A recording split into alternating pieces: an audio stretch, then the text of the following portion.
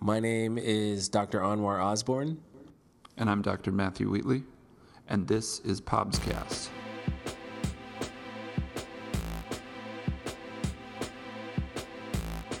All right, good morning. This is Matt Wheatley. And this is Anwar Osborne. Welcome to Pobscast. It is June 30th, so this is the last day of the academic year. Congratulations to all the residents who are finishing and getting promoted. And I guess Godspeed to all the interns that are starting tomorrow. Oh my goodness. I don't know about you, but I worked like 3 or 4 July 1s, and then I was like, no mas. So I actually put in for some break time, vacation. some buffer time. I'm going on vacation for a week and a half. Oh gosh. I am going to be working on July the 1st. God I'm working bless an you. overnight, so it'll be fine. Oh my God. It'll be fine. So we have a few things we wanted to discuss here, and then we have a very interesting interview that I think everybody's going to enjoy. So I don't know if you wanted to. Yeah, I'm speak a excited little more about on this that. show. You know, we actually got a lot of great feedback from the last episode where it was kind of a story format, and our goal was really to try to make it like one of those NPR kind of experiences. Yeah, And, without the money that goes into producing one of those, unfortunately. it took a lot of time, but the thing that I think we did take out of it is that kind of having an engaging sort of guest on the show is something that people like, and we can do that with our current budget. That's true. Less our voices and more somebody else's voice who's smarter than us. Right. That's always a good thing. Yeah, so this show is going to be really cool. We're going to be joined by Dr. Barbara Bacchus, and in Dutch, Barbara is B-R-A, B-A-R-B-R-A, that's the name, as opposed to Barbara is how it's Right. traditionally spelled. So, she was really nice. She's the actual lead author from the very first Heart Score paper out of the Netherlands. And we're going to start a new sort of segment called Who Do You Think Needs a Stress Test? And why are we starting this segment? I mean, it's I would say it's should be obvious for folks who work in EDs, but I think to back up and say, why are we putting time into this? Well, I think it's one of those things that comes up a lot. And when I say comes up a lot, it's one of the things that we argue about a lot. Not Dr. Wheatley and I, but externally. Yeah. So I think there's a lot of practice variation, and I think the question is simple and everybody has an answer, and we wanted to talk to the people who really would have like a salient point of view about it. So I mean, I'm not saying you and I are old, but I am retaking my boards this year, so that at least. What was it like when you were a med student and early training and residency in terms of seeing low risk chest pain patients? What was the algorithm? Because mine was pretty much everybody went somewhere inside the hospital. Yeah. We had a chest pain unit, kind of a nascent chest pain unit at Grady and at the other hospitals at Emory. And so usually if somebody had any kind of modicum of risk factors, they got admitted or went to the OBS unit. And there was no talk of discharging folks. What Right. was it like for you? that's pretty much it. I did a combined residency of EM and IM, so I kind of got to see it from both sides. And how I kind of describe it is much like what you're talking about. You know, people get a stress test. And the thing is, we didn't have the second generation troponins. We didn't Right. have contemporary troponins. We were still doing CPK and CKMB. Exactly. So as we read. So my intern year, we had basically this sort of thing where you came in and it was just hard to get sent home unless you really objected. Right. And the page would come across, it would be CP Romy, and I would get Yep. that page as a medicine intern, and that would basically commit the patient to 24 hours at least Right. in the hospital. I remember as a fourth-year med student doing a sub-I on medicine, my senior would call them USAROMIs, unstable angina rule out MI. Wow. So it was USAROMI was the somewhat pejorative term, not towards the patient. It was more towards the ER for not being able to make a decision. Right. But it's interesting the history in this, because this is the kind of fertile ground through which OBS was born, in that there were a lot of patients that ED docs didn't feel comfortable sending home but didn't want to admit. And so, along comes chest pain centers and ED OBS units.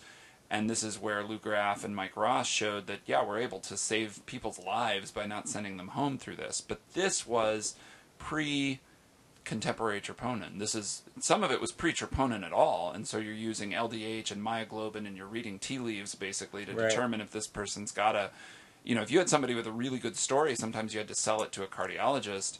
And even if they had weekly positive biomarkers, you were really having to use other things in their story and their and their testing to say whether you thought this person had unstable angina or not. Along comes troponin, which in the early days was a fantastic test. It was one of these things where they said, if this person's making troponin, they're having an MI and they need to go to the cath lab. Right. And it was supposed to be, don't even think twice about it. Just activate the cath lab if the troponin's positive, because this is it. It's a very specific marker for the heart.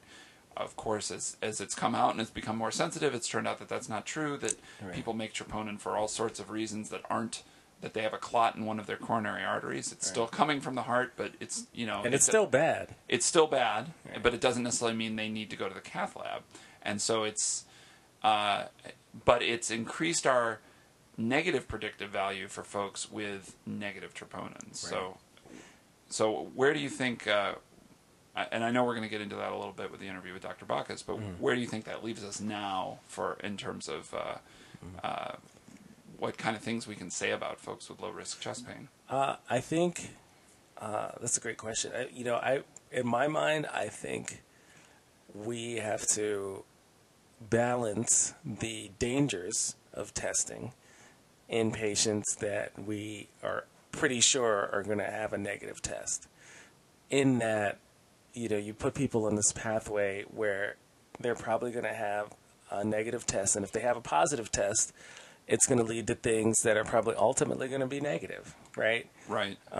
And one of the quotes in the literature reviews was, it's almost like getting a pregnancy test on a man, right? You get it's probably going to be negative, and if it's positive, you're going to do further testing. Maybe you'll figure out a way to do a pelvic on a man, but those are things that are dangerous that are not going to work out. I think we are just now getting a good body of evidence that allows us to do stuff that I think we've always thought is right. I mean, you would hold your nose sometimes when you would admit some of these, euceromies as they were called, that I was just going to have a negative stress test, or you put them in the OBS unit, and the test is going to be negative, or you're fairly certain the test is going to be negative, and if it's positive, it's more likely a false positive, and then you get stuck with having to admit them and call cardiology. But you put them in the OBS unit and it's going to be negative, but you're just doing it to kind of check a box or to further mitigate your risk. Right. And the nice thing is that they are actually doing stuff on the back end in the cardiology literature. They've found that, if you give somebody a total, as you call it, like a metal endoskeleton in their coronaries, that's actually, those people don't have better outcomes. Right. So if you just go cath people and say, well, this guy's got a 70% lesion, he's doing great, he's not having any angina, but we're going to go ahead and stent this lesion. Right. That person does worse than the person with a 70% lesion that is having symptoms, that is having an MI, and that's a culprit lesion.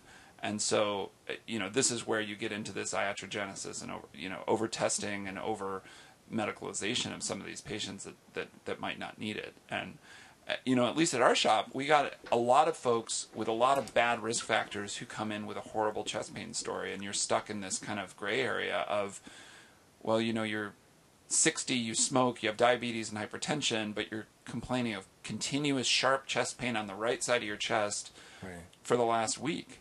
So nothing in that story would make me say you're having a heart attack.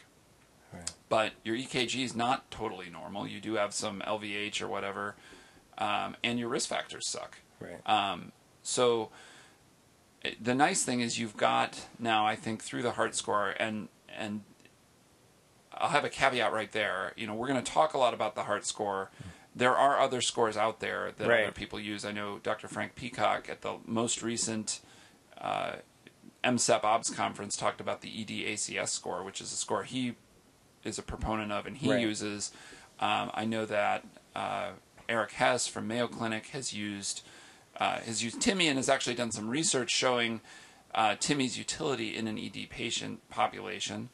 There are other scores like the GRACE score and stuff like that, but you know, for the sake of argument, we'll talk about the heart score. I think there are a lot of people who are familiar with it and are comfortable with it, and there probably need to be more data to suss this out head to head to see if there is a better score or if they're all equivalent. Right. It's hard to say, but now it's nice to have things like the heart score. Yeah, it's easy to remember. Right. Like that's one of the things that's pretty attractive about this one as opposed to the other one, and I think Yeah. it's a big part of the reason why it's stuck.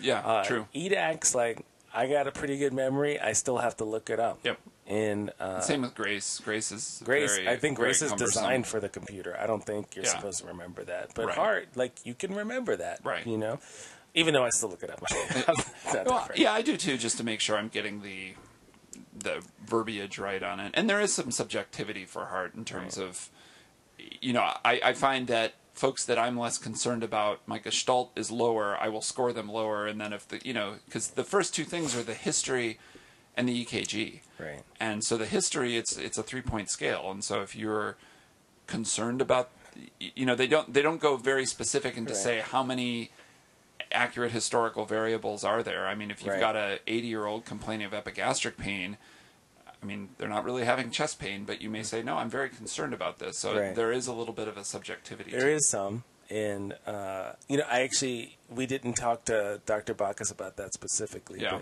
But we'll circle back to that, Yep. and when we talk to Dr. Bacchus. But the meat of the show today, we were going to talk about some current policy in how it relates to OBS. So, what was your take on overall, you know, OBS in the world of modern policy?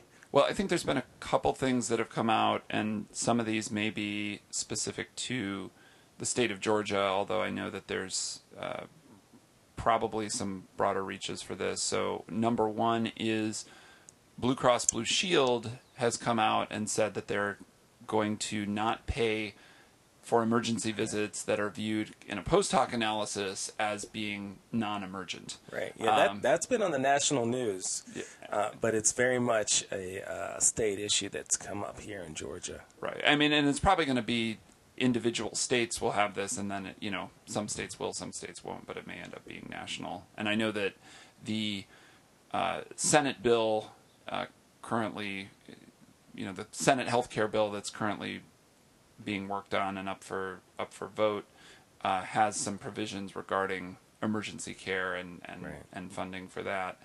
And then the second one was there's increased pressure on emergency providers, specifically regards to opiate prescriptions and some limits on that.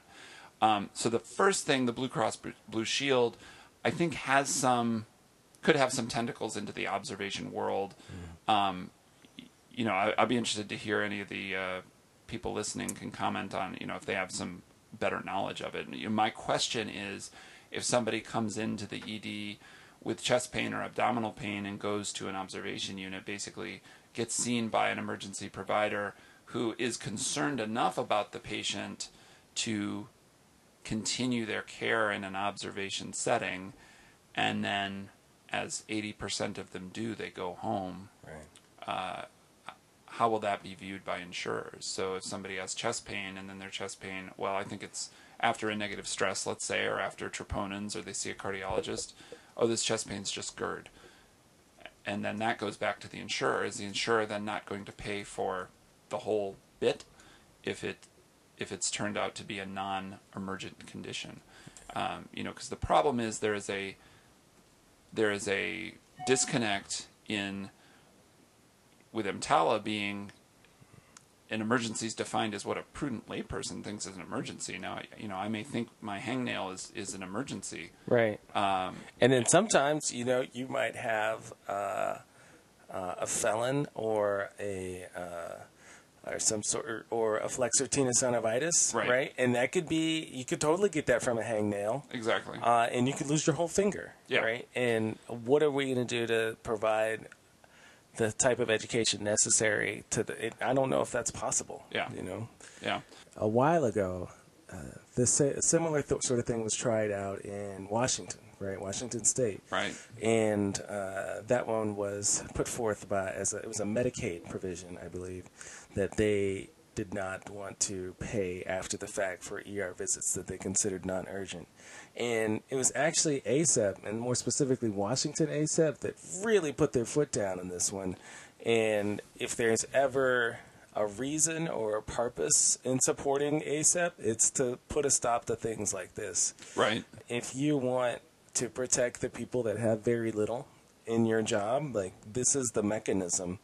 And ACEP, and specifically Washington ACEP, made that a hard stop for certain. Right. And what I've seen in that EM docs group is that, national ACEP is getting involved in this kind of issue. I mean, as much as I think we can feel hamstrung by EMTALA, we also don't want patients that are concerned and are injured and ill at home to fear financial retribution and not seek appropriate care. Right. So there's actually Anthem, which is like the parent company for Blue Cross Blue Shield. There's like 2,000 or so diagnoses that they're proposing are non-urgent, right? And I don't know if you read any of these ones. I'm not familiar with them. But some of them, right? Some of these diagnoses would most certainly send somebody to the ER. If you yourself, as not just a prudent layperson, but as a board-certified emergency physician, if you had chest pain on breathing, you would go to the ER. Right? Like, that is a reason to go. If that was your mom, you would go. Another one they had, acute conjunctivitis, right? Now, what if that's gonorrhea? Right? You go blind. Like, there's no way for you to know that at home. And influenza is on that list also. Right. And how many people do we, I have not personally had a death in the ER from influenza, but I've certainly admitted them for medicine, and some of those people do poorly. Oh, yeah. And there just needs to not... Well, and even the ones that don't do poorly look horrible. When they, the ones that are sick enough to access care in the emergency department look horrible.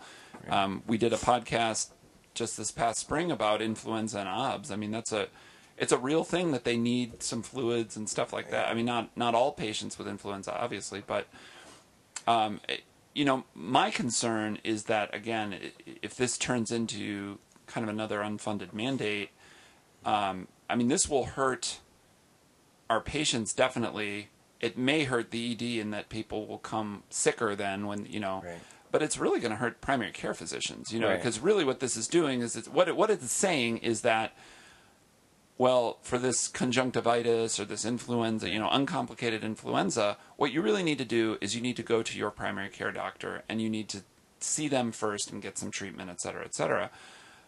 That's fine. That's fine. A, if you have the ability to get a primary care doctor, and then B, if you have the ability to get in and see that primary care doctor. And C, if your primary care doctor knows what they're doing. Right. Like, I would challenge most newscasters or policy persons to call your doctor and tell them, your primary care doctor, and say, I want to come in to be evaluated with chest pain on breathing, and see what happens. See how many of you don't get directed directly to the You're emergency going to be sent department. right to the ER. Right. And so, if Blue Cross Blue Shield wants to encourage the providers that accept their insurance to be able to handle that, God bless them. Right. If they can do that 24 hours a day, and great. And pay them appropriately so they can see enough, so they can staff their offices to see enough patients and be able to do the diagnostics and stuff like that. I don't want to say this is just primary care bashing, because that is a hard job. It's hard. And so unfortunately this is going to put more onus on them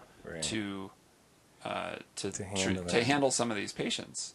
I mean, the opiate prescription thing, I think, is, obviously, I think you still need to engage in discussion with your patients, whether they're in the ED or the observation unit upon discharge, and say this is the pain regimen that I'm recommending right now.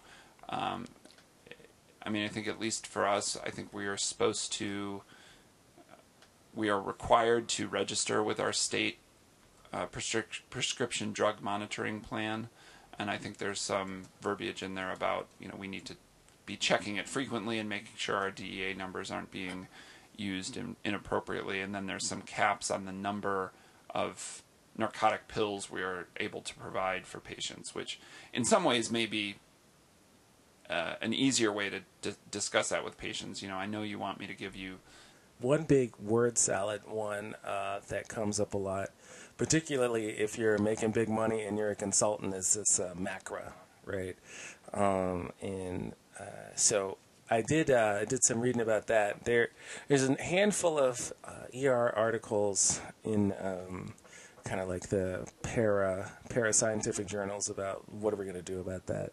So MACRA stands for Medicare Access and CHIP Reauthorization Act of 2015. And if you were practicing for a while, you remember the sustainable growth rate formula and how much bogus that was, or there was a lot of angst about how people were getting paid for outpatient or Medicare Part V visits, right? Right. So basically, this bipartisan bill kind of repeals the SGR formula and replaces it with more value-based kind of metrics. And so that's like the overriding thing. And then underneath that is there's two kind of payment structures within that, in which you could continue to have this formally kind of SGR sort of thing get you paid for outpatient services. And those two kind of structures are, in short, MIPS and APMs, right? So APM stands for Alternative Payment Models. So off the bat, that's not going to be a lot of ER doctors. So alternative payment models will kind of be like if you had a medical home. Is that where I give you a sheep or something like that? You just take my gallbladder out and I give a barter system. That's good. It is an alternative payment with Bitcoin payments. Yeah, that's right. But it's kind of where you would have an ACO, which is like an HMO that is run by your healthcare organization. That's probably not something that most ER doctors are going to be able to be a part of.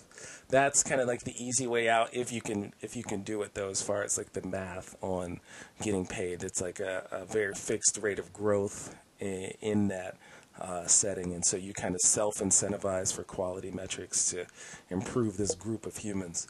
But the one that's more pertinent for ER is MIPS, which is the Merit-Based Incentive Payment Program. And basically, this MIPS is a lot like some of the quality stuff that we used to do, like PQRS and whatnot. And it combines PQRS and a couple other quality kind of measures. And in 2019, it's going to take all of those and put them together so that you can get a score, and the score will dictate how much more money you'll get, either as an individual or in our case at Grady as a group, right? So what are the components of that score is the next thing.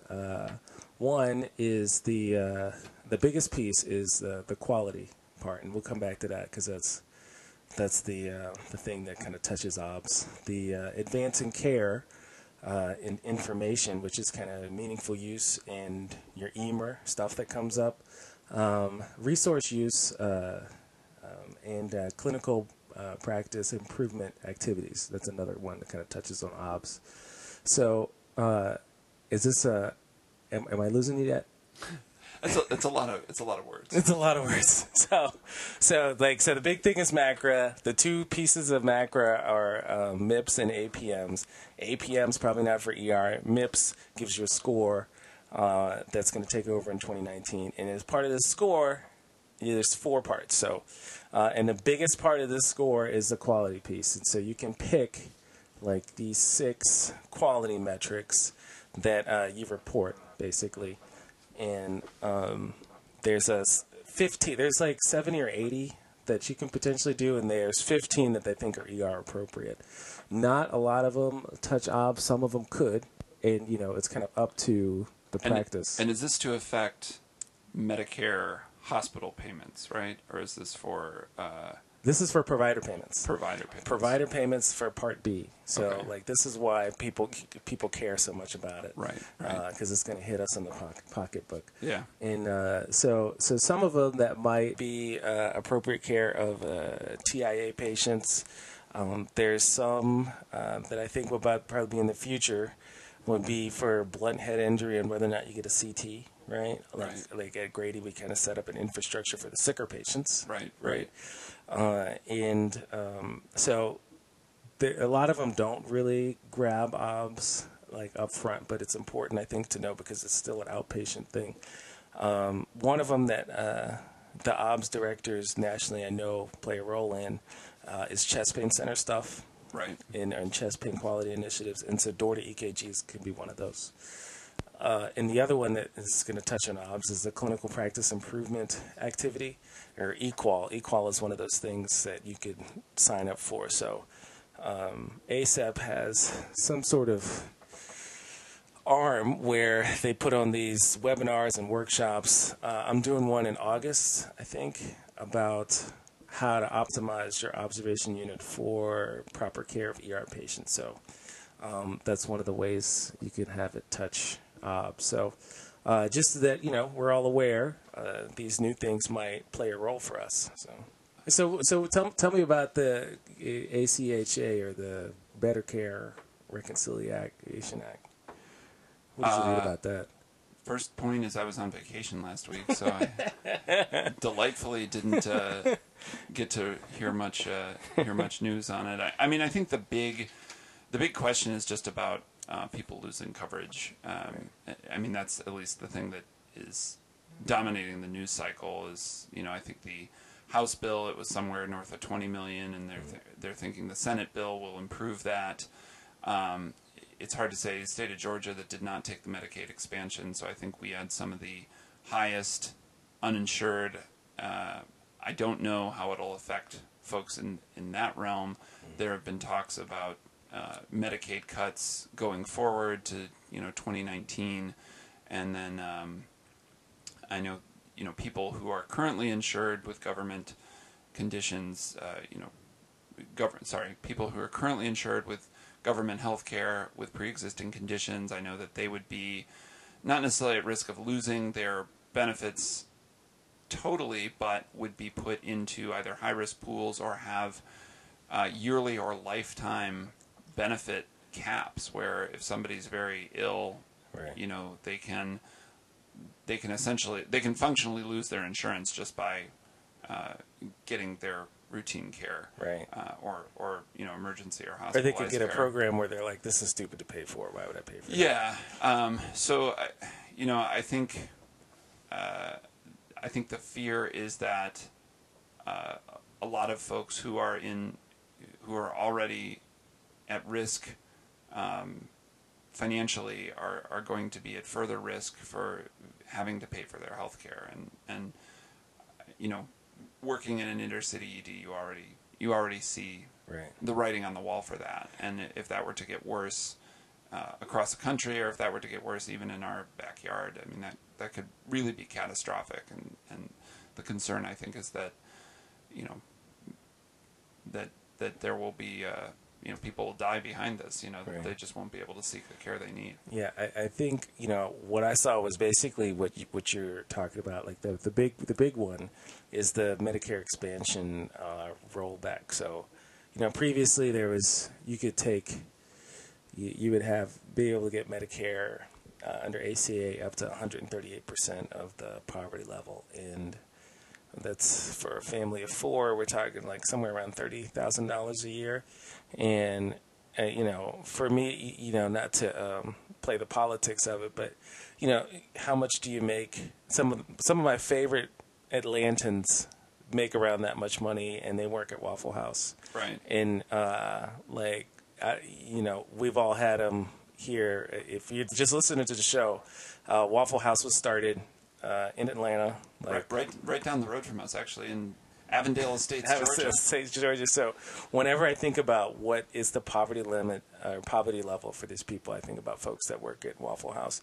So so rolling back on that ability to get government matching funds will definitely take people off of the Medicare rolls, and then obviously there's no individual mandate. I mean, it's a real thing. I mean, you see people every day in the ED with chronic complaints that, our professional society says basically you need to, do whatever you need to do to ensure there's no emergency going on, and then you kind of pat them on the back and say, go to your primary care doctor. But if there is no primary care doctor and there's no ability to get a primary care doctor, then all of a sudden it becomes very real. Right.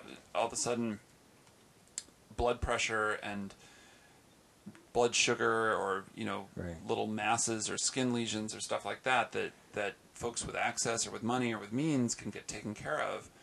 And this isn't concierge care. This isn't, this Right. isn't cosmetic surgery or anything like that. These are real things. If somebody who works gets injured and they can't use their hand anymore because it was crushed, Right. how are they to help themselves? I don't know. I mean, Yeah. again, we try not to get terribly political here, but I think in terms of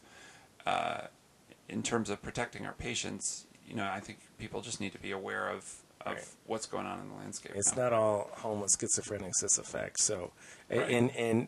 for the obs point, like a lot of those diabetics that are kind of out of control are going to end up in the obs unit. So, Definitely. we're definitely, it's going to be part of what we do. The other big thing that kind of touches on obs is the exemption from following what's essential health benefits. So one of the provisions of ACA is it just kind of defined what an insurance plan is. And when I try to explain it to my friends who aren't in healthcare, I'm just like, when you get auto insurance, it's not insurance if it doesn't have 3 or 4 things. We've Right. decided that as a society, like you need to Like cover what minimum coverage is, right. basically. You need to know what minimum coverage. Like you can't smash into people and have insurance and not having insurance pay for when you smash into a human. Right. That's not insurance. That's Right. just them taking your money for nothing. Right.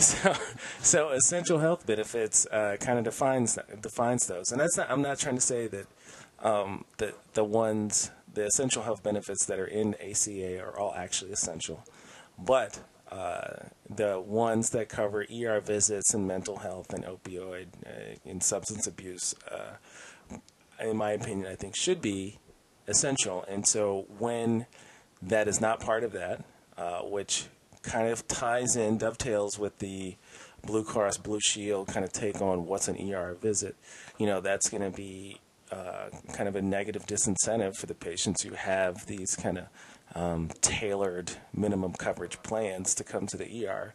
And Dr. Wheatley and I always say, if you don't have OBS, you don't have you have a problem, because you're going to come to the ER. Right. You can pretend like your blood sugar is not a big deal, and you might not be able to see a primary care doctor. We're going to see you one day. Yeah. So and that person might go to OBS. So Right. Well, and I mean, you got to think of then the quality of life of that person that for years has been unable to get routine primary care and the worry that goes along with that, and it's right. So that kind of wraps it up. We talked about some. We talked about the Blue Cross Blue Shield anthem thing. That's going to touch OBS, I think, a little bit. I think we talked about the MACRA. That's going to touch OBS maybe a little bit. The opioid stuff we talked about a little bit. I mean, I think it'll affect practicing doctors everywhere. I mean, Yeah. it'll affect folks that prescribe opiates on discharge. So Do you put any opiate patients in the OBS unit, opiate withdrawal people, or no? That's a good question. I'm going to say yes, because I think we don't recognize sometimes when some of these chronic pain patients are really opiate withdrawal. And the problem with opiate withdrawal is they come in and they're vomiting, Right. and they have belly pain, and they usually look in distress, and a lot of times they're tachycardic. I mean, it's very easy to see somebody with chronic musculoskeletal pain and say, I'm not giving you opiates, you're fine, there's no medical emergency, you're going to go home. But somebody with chronic abdominal pain that comes in essentially with opiate withdrawal, and really you can get that out of the history. Okay, well, what do you take? Well, I take Percocet. Well, when did you run out? Well, I ran out yesterday. Okay, well, now we know why you're having pain. Right, And why all right. of a sudden your gastroparesis flared up, or your abdominal migraines or whatever, Yeah. why that flared up. So, somebody that comes in and says, I'm withdrawing from heroin, I would say we typically don't put in the OBS unit. I see. But I think folks that come in with chronic abdominal pain, that you kind of, you hydrate up, you check some labs, maybe you get a CT if you're concerned, if they have a rigid abdomen or something like that, but you get some labs, you give them some fluids, and they're not better after kind of a round or two of treatment. We get those in the OBS unit a lot, and they actually don't do poorly. I mean, a lot of them get discharged. Now, I think there is some evidence of kind of opioid tolerance, opioid withdrawal in those folks. Now, to have a really robust protocol, I know that there's one internal medicine physician at Grady who will take those folks and will the ones who are interested in it will do opiate detox with them, and will put them on things like clonidine and stuff like that. If they have kind of narcotic gut syndrome, and he tries to recognize that and diagnose that in his patients when it's appropriate, and will get them off of the opiates altogether and onto non-narcotic treatments. Wow. Those are things that I think are kind of out of the scope of ED and OBS physicians. I mean, that is not something that you're doing in 12 to 24 hours. That is something you're doing over a couple days, and likely over weeks and months. I mean, these are people that you need to see back in clinic. You need to check in with them. You need to see how they're doing. Not we're going to kind of tune you up and get you on your way. Right. And I think it also, like any other addiction, there has to be a recognition of a problem and a desire to change. Right. If these are folks that don't feel they're dependent on opiates, or are not wanting to come off the opiates for whatever reason, that's a different conversation you're having with that person than the person that's like, look, I'm hooked on these pain pills and I need help getting off these pain pills. Much like a conversation with a smoker or an alcoholic, or somebody who does any other kind of controlled substances that is wanting to change. There's that readiness for change that we can assess for as clinicians, but if they're not at that point, then it's hard to just we can cut the opioids off and say you're not getting any more. But in terms of actually, and a lot of folks will say that's what's fueling the heroin problem, as the Percocets and Vicodins dry up on the street, and heroin becomes more easy to find and cheaper. Right. That's where people are turning to. Yeah. I guess. I don't know. Yeah, but On that happy note. On that happy note, after this quick break, we're gonna be back, and we're gonna go and share our Dr. Barbara Bacchus interview. We'll be right back after this quick break. Hey, how you doing? This is Matt Wheatley. And this is Onward again, and we want you to come out to see us in September this year for the Observation Medicine Science and Solutions Conference. Are you the director of an observation unit that just started, or have you had an observation unit that you're looking to grow? Do you have billing or coding questions? Well, all that stuff's going to be answered at the conference this year. Right. We're going to be talking about the newest and latest protocols. We're going to have the leaders and the people who publish the papers there, unlike a lot of observation conferences. And we're going to be at the Doubletree downtown in Nashville, one of my favorite places to go. Yeah, we had the conference there 2 years ago, and it rained the first night, but we still had a great time, had a great attendance. So we're back there by popular demand. Right. So September 14th and 15th, 2017, Nashville, Tennessee, the Doubletree Hilton, Nashville downtown, and it is put on by the Michigan College of Emergency Physicians. You can go to mset.org for more information, or you could go to obsprotocols.org and click the link there. So hopefully we see you then. All right.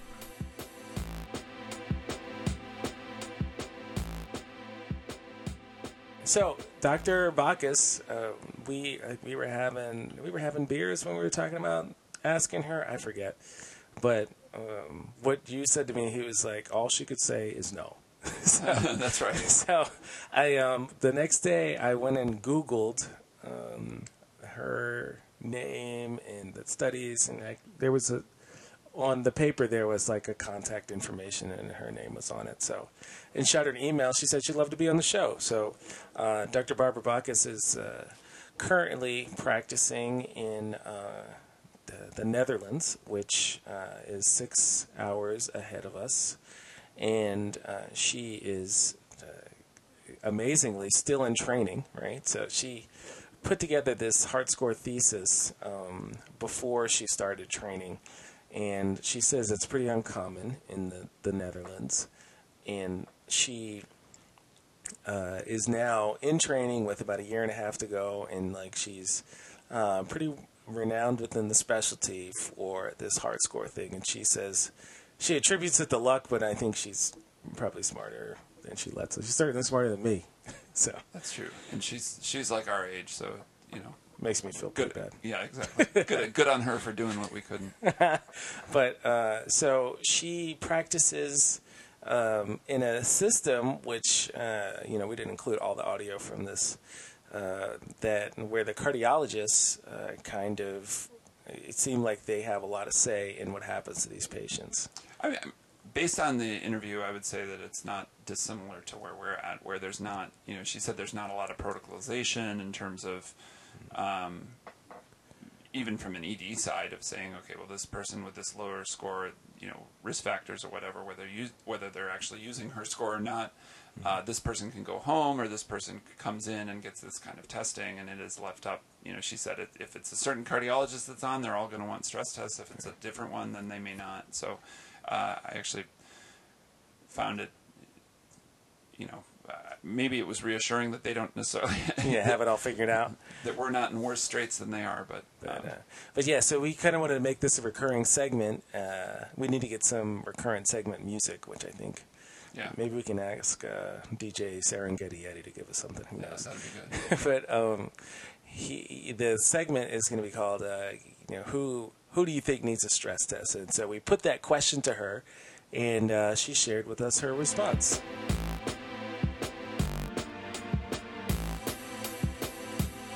One of the things that a lot of folks over here have been using to kind of stratify not just who is high risk, but who's likely to have a positive stress test is the HeartScore.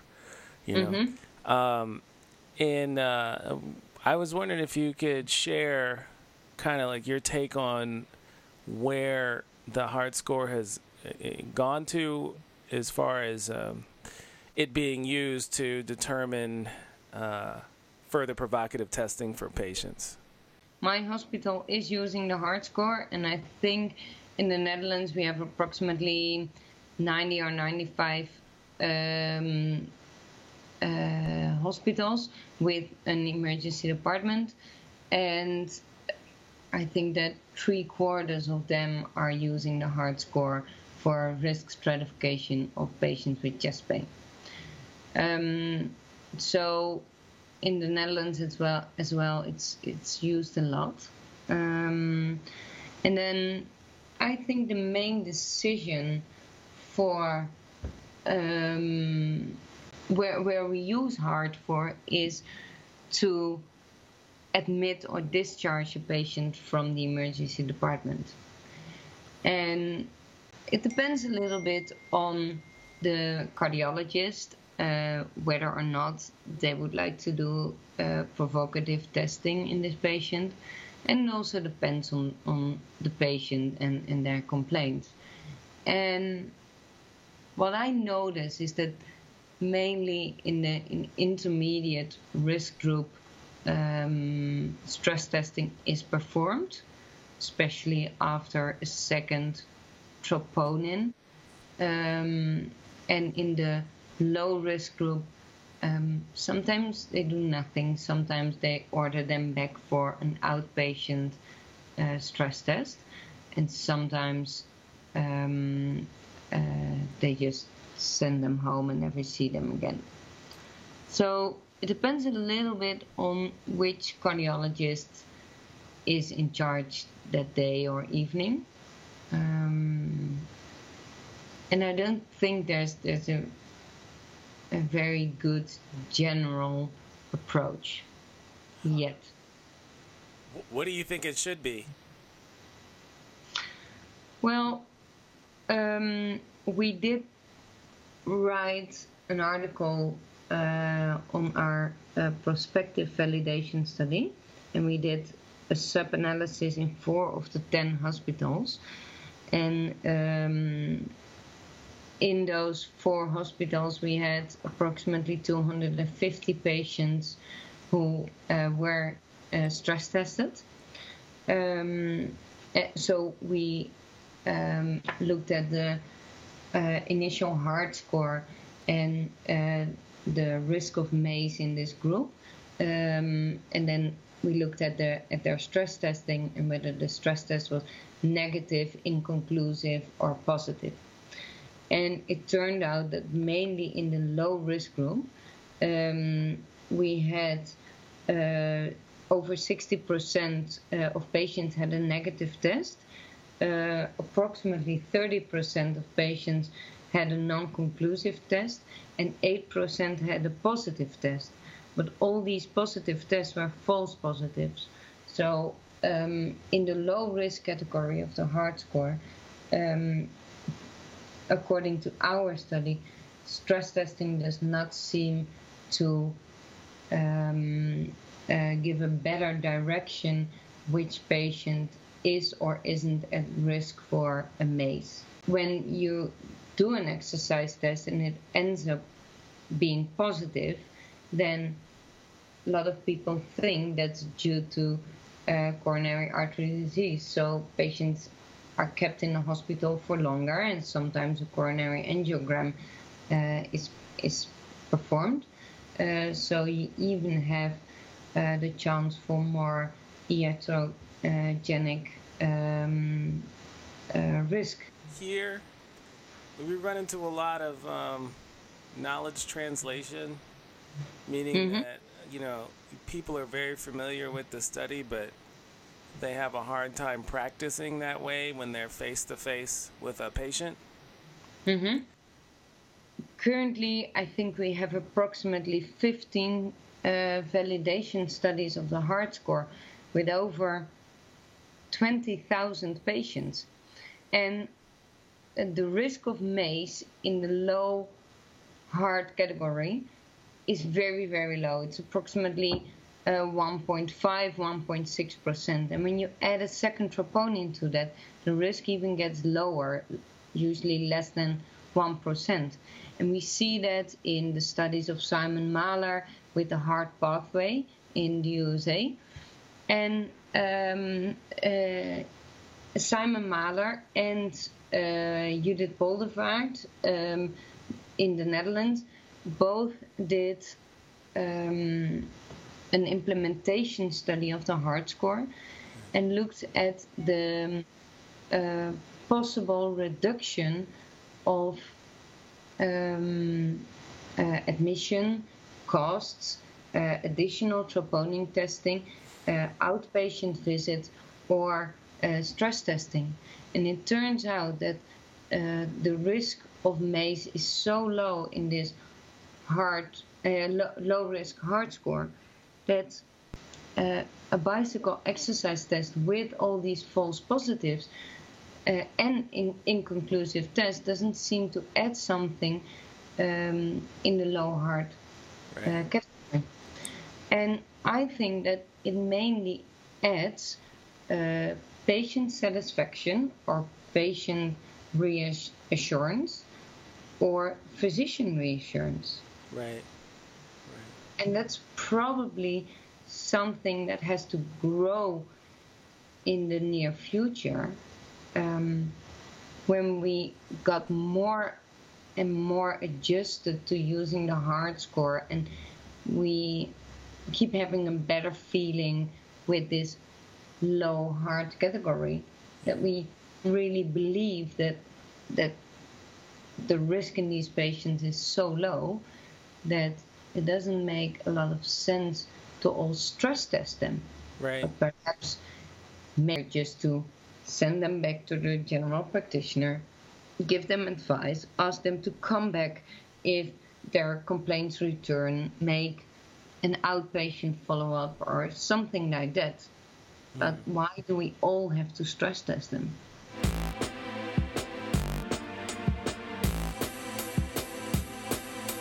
But yeah, that's cool. It's cool for our first segment. I'm very proud of us. I think it's going to be pretty awesome going forward. I think maybe Simon Mailer will do it next time. Yeah, I think so. He took the heart score and developed the heart pathway, which basically adds a time element to it and serial troponins. And I mean that's something I use personally when I'm seeing patients, and it's allowed me to feel good about discharging a good number of folks. And you kind of use that with the kind of shared decision-making thing that Eric Hess is popularized. We need to get him to do the segment too. That's true. I mean, there are a lot of voices we can hear on this, and you know, I think as you mentioned, this is just the beginning of a conversation on this. But as emergency physicians who see chest pain every day, it would be good to have a pathway, a protocol for this that made you feel good at the end of the day about who you're sending out. Yeah, but you know, awesome. I'm very happy that she was on the show. Thank you so much, Dr. Bacchus. Thank you. And we'll be joining you later on in July after. When are you going to Germany? Is that August? It's Greece, but it's in September. One of them places across the pond. In when? Right. In September. September. Okay. All right. So we'll be able to get one done. But like we always say at the end of the show, if you don't have OBS, you've got a problem. All right. Until next time, guys. All right.